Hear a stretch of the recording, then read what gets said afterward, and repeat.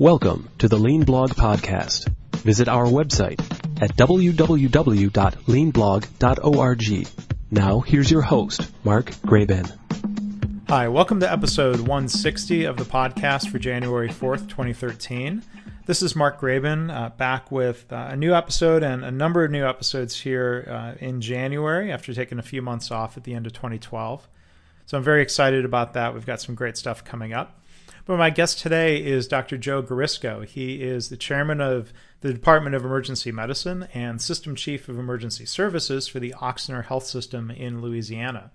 Dr. Garisco is a keynote speaker at the upcoming Society for Health Systems Conference, which I'll be attending as I normally do. It's a great event. And we're both participating at the American Academy of Emergency Physicians Annual Scientific Assembly in February, where I'll be co-presenting with my Healthcare Kaizen co-author Joe Schwartz.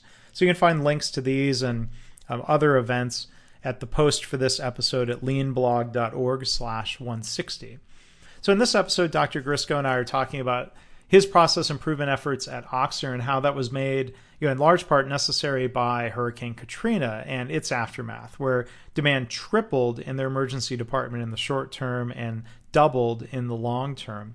We're going to chat about things like standardized work and variation reduction, how that fits in with the practice of medicine and improving ED patient flow. Well, I want to thank and welcome our guest today, Dr. Joe Garisco. Thanks for joining us. Thanks, Mark. I've been looking forward to this conversation for quite some time. I appreciate your invitation. Well, sure, and excited to talk to you, and I'm glad we're going to be crossing paths. I'm going to get to hear you speak at a couple conferences in early 2013, so we're going to talk about that and your other work. So if you can start off, introduce yourself to the listeners, your current role, professional background, and kind of in particular, I'm always curious to find out how you got involved in lean and other process improvement approaches. Well, yeah, I have. I always look forward to answering that question because it's important to sort of put together a timeline as to how I got to where I am as a physician. So, I'm an emergency physician, and I practice at the Ochsner Health System in New Orleans, and my role is chair of emergency medicine, the academic chair of emergency medicine. But the larger role is system chair for emergency services. So I'm responsible for managing operationally 7 emergency departments in our system. So it's a pretty big role. But it's interesting as to how I got here. I think about this movie, Accidental Tourist, and I always call myself the accidental doctor because my background is really math and engineering, and I sort of fell into med school sort of by accident. It's a longer story than that, but I completed the curriculum and became a physician, but was kind of lost for a number of years, and ended up at some point getting out of emergency medicine and going back. But it was in the mid '90s where I really found sort of my roots as technology developed and data became more available. I found ways of looking at how we ran emergency departments and improving it. So I actually become full circle. From engineering to start with, through med school, through a clinical career, and then the last 15 years is really back in engineering and re-engineering workflow. So it's full circle back to where I think really my biggest interests are. Yeah. Now, with your background in engineering, are you an industrial engineer or what? No, actually, a chemical engineer. And so, I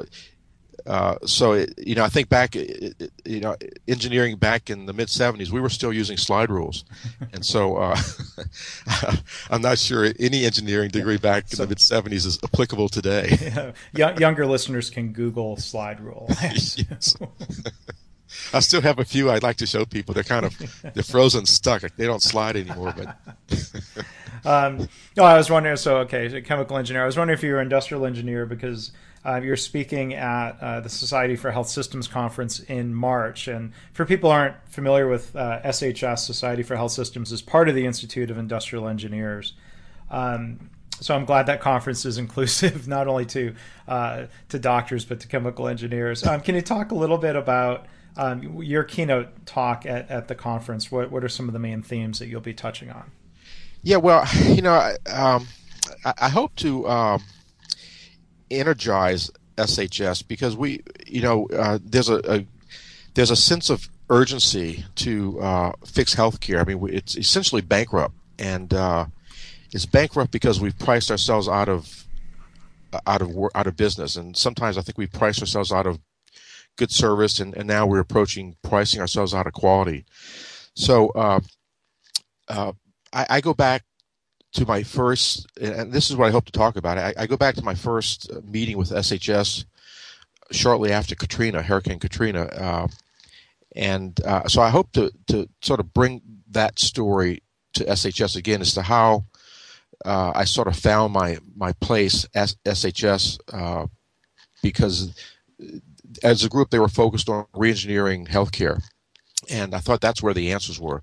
So I'd like to talk about how that came to be and the work that I've done with SHS through the years as a result of that meeting, and then focus a lot on what we need to do. I think there's a incredible need to rapidly change the way we perform in medicine, and I think the answers are in engineering. It's the answers are within the group of people that are focused on this process. So I'd like to inspire them that they're keys to our success. I've thought that way since 2007, right after Katrina, that the answers to a lot of our problems were not in finding the latest new drug to treat a certain disease, but in finding game-changing ways to redo the work that we do.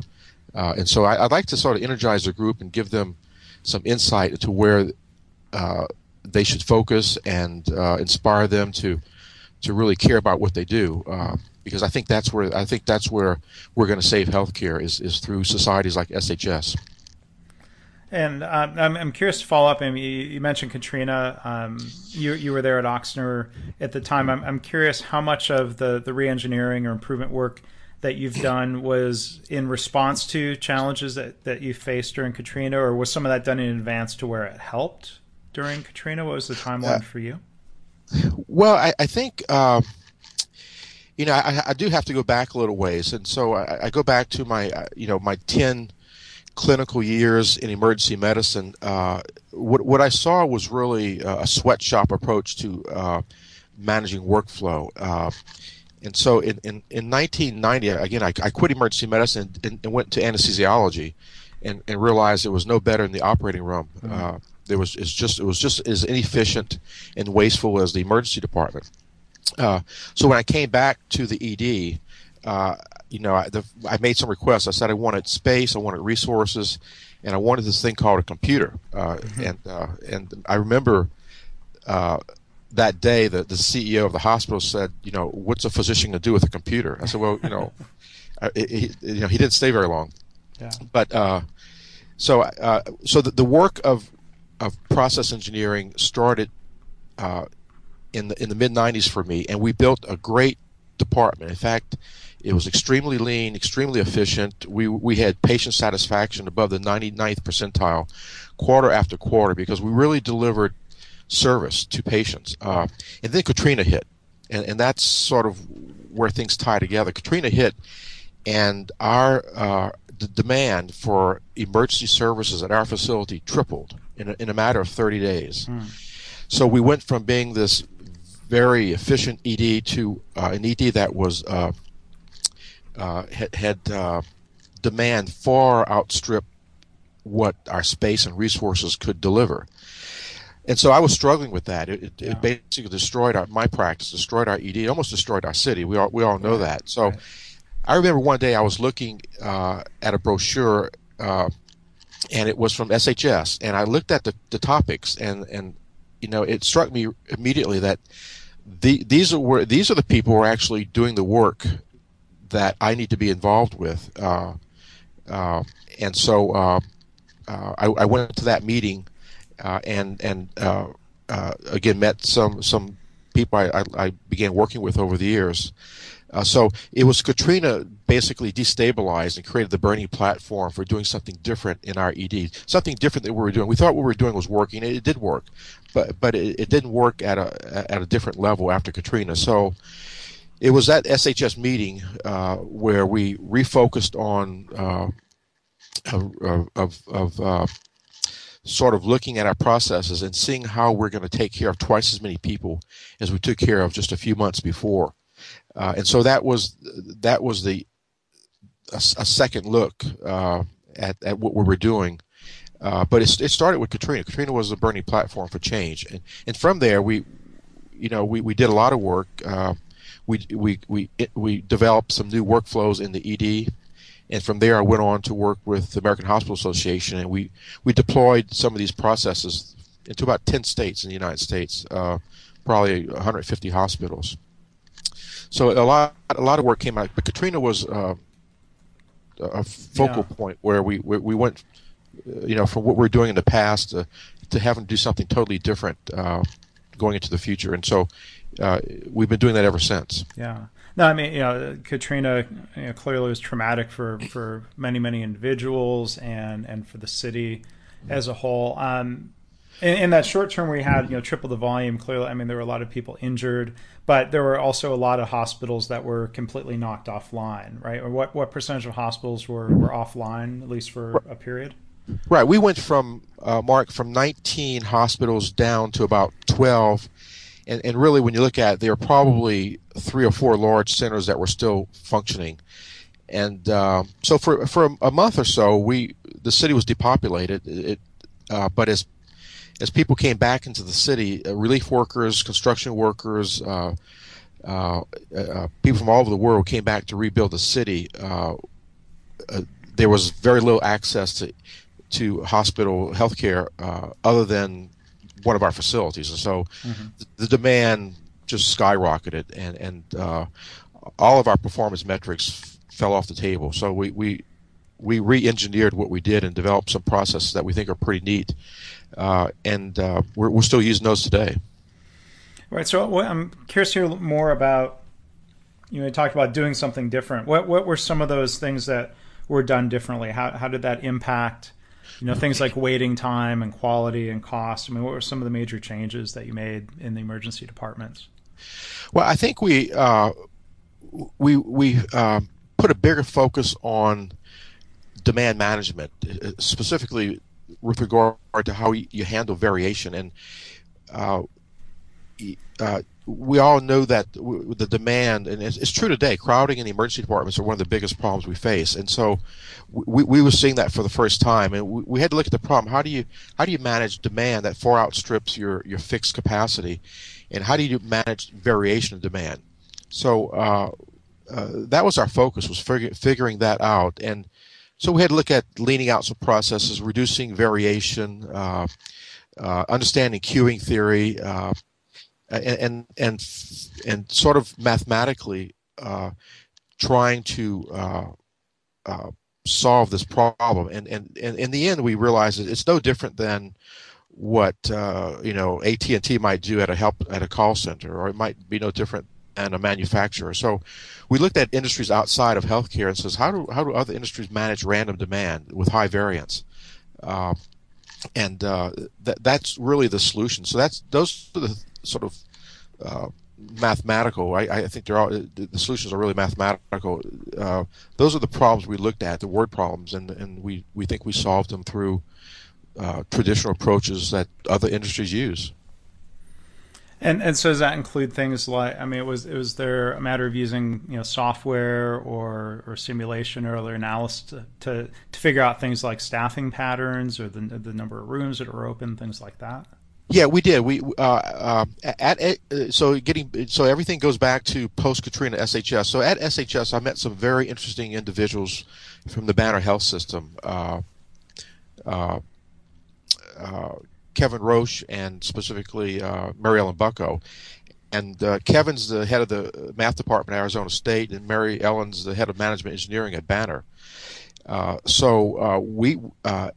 they were working on the problem at the same time as I was working on it. And so in that collaboration, tools were developed to sort of manage demand and its variation, and basically simulate what resources need to be in place in terms of space and people to solve that word problem. And so we did use some tools. It wasn't high level simulation, but it was a tool set that helped us predict demand and the resources needed to address that.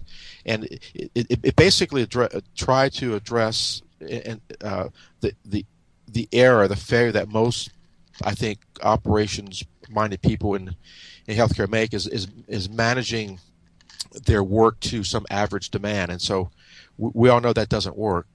And so the tool sort of gave us a view as to what we need to do to solve this problem, not 50% of the time, but 95% of the time. And that's where healthcare fails. It's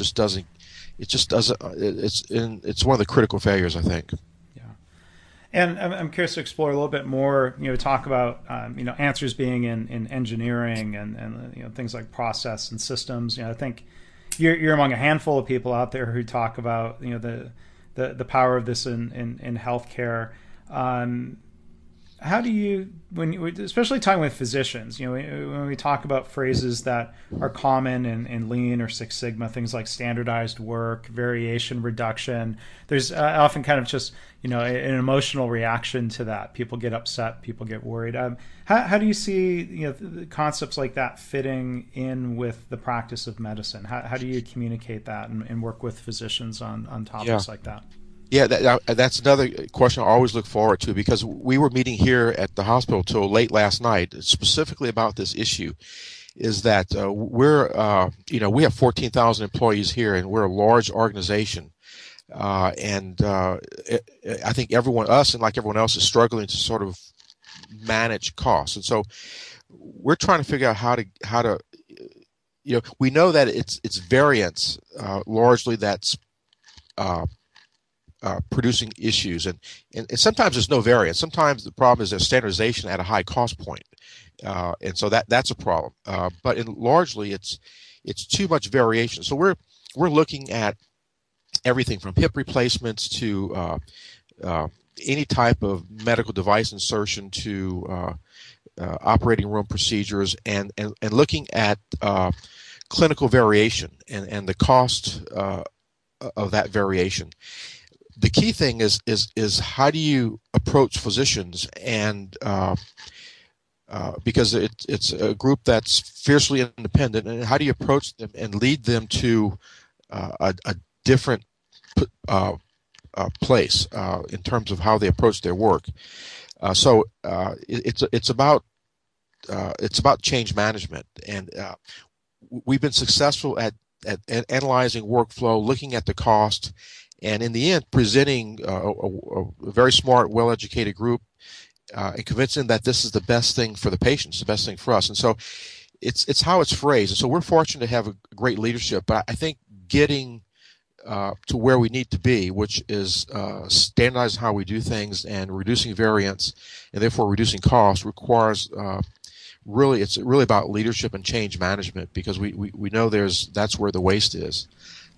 So that's a big challenge. So we work hard. And in fact, so last night we were talking about how we execute on this, and how do we get this message out to physicians who are out practicing on a day-to-day basis. Well, I think the way when you talk about leadership and you said, well, how do you lead them? I think that's the right approach, as opposed to, I think some people are just trying to force people to do things a certain way. That doesn't work. That's not respectful.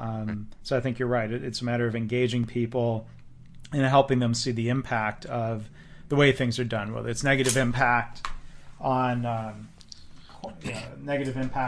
quality or cost, or if you can think of it in terms of a positive of how we can make things better. I mean, can you share an example from your setting of standardization and a benefit? Is that a matter of things like protocols and standard order sets, or is it kind of go beyond things like that? Yeah. So we have brought some really key individuals into our organization over the last few years, and they're from from industries around the country, some from healthcare, some from outside healthcare, to help us look at this. And so one of our early projects was, and I love this one, is to look at hip replacements. We know when we look at hip replacements in our organization, there's a 300% variance in the actual cost of doing that procedure. And it has to do with a number of things. One is physicians selecting a prosthetic device that may be double the cost of another device. They may be using, for instance, you typically use cement in hip replacements, and some types of cement have a very expensive antibiotic embedded in it.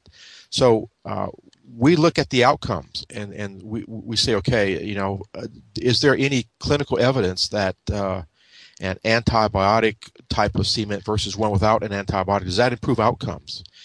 Does this device that costs twice as much as another device, does that affect outcomes?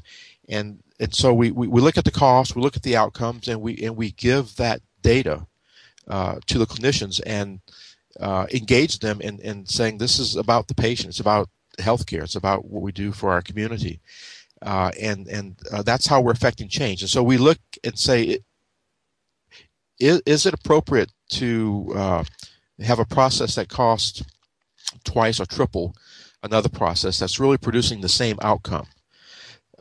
So what's important in all this is processing information. You have to be able to get the data, and until recently, healthcare has not had the data. Only the actuarials and the insurance companies had the data. So now we have it, and so we're using that to sort of is to lead physicians and to into a new place in their practice without having to push and cajole. And they'll usually do the right thing. I think everyone sees that we have to do this, or the healthcare is in deep trouble. So that's been our approach. So hip replacement is just one, and we're looking at everything we do and saying, what does it cost, and can we show that doing it this way actually improves outcomes? And if it doesn't, then we have to do it a different way, and that's how we're looking at it. So we looked at other companies. I mean, look at, just take any growth company around the world. How do they standardize what they do 3,000 miles away? And they do two things. One is they create ownership remotely, and getting physicians to own their practice, own how they do things is one thing. And secondly, they reduce variance. I mean, if you go to Starbucks anywhere in the country, you're going to get the same product, but you get it because the people in that store own their business. So figuring out how large companies create ownership and reduce variance across the globe is how healthcare needs to approach how we franchise out best practice. Mm-hmm. And I mean, it sounds like what you're talking about in terms of standardizing processes. It's done with a purpose, and I think sometimes people get hung up on it. So standardization is a good thing, but I guess if you look at the results, it would be a good thing unless it's not, right? Right.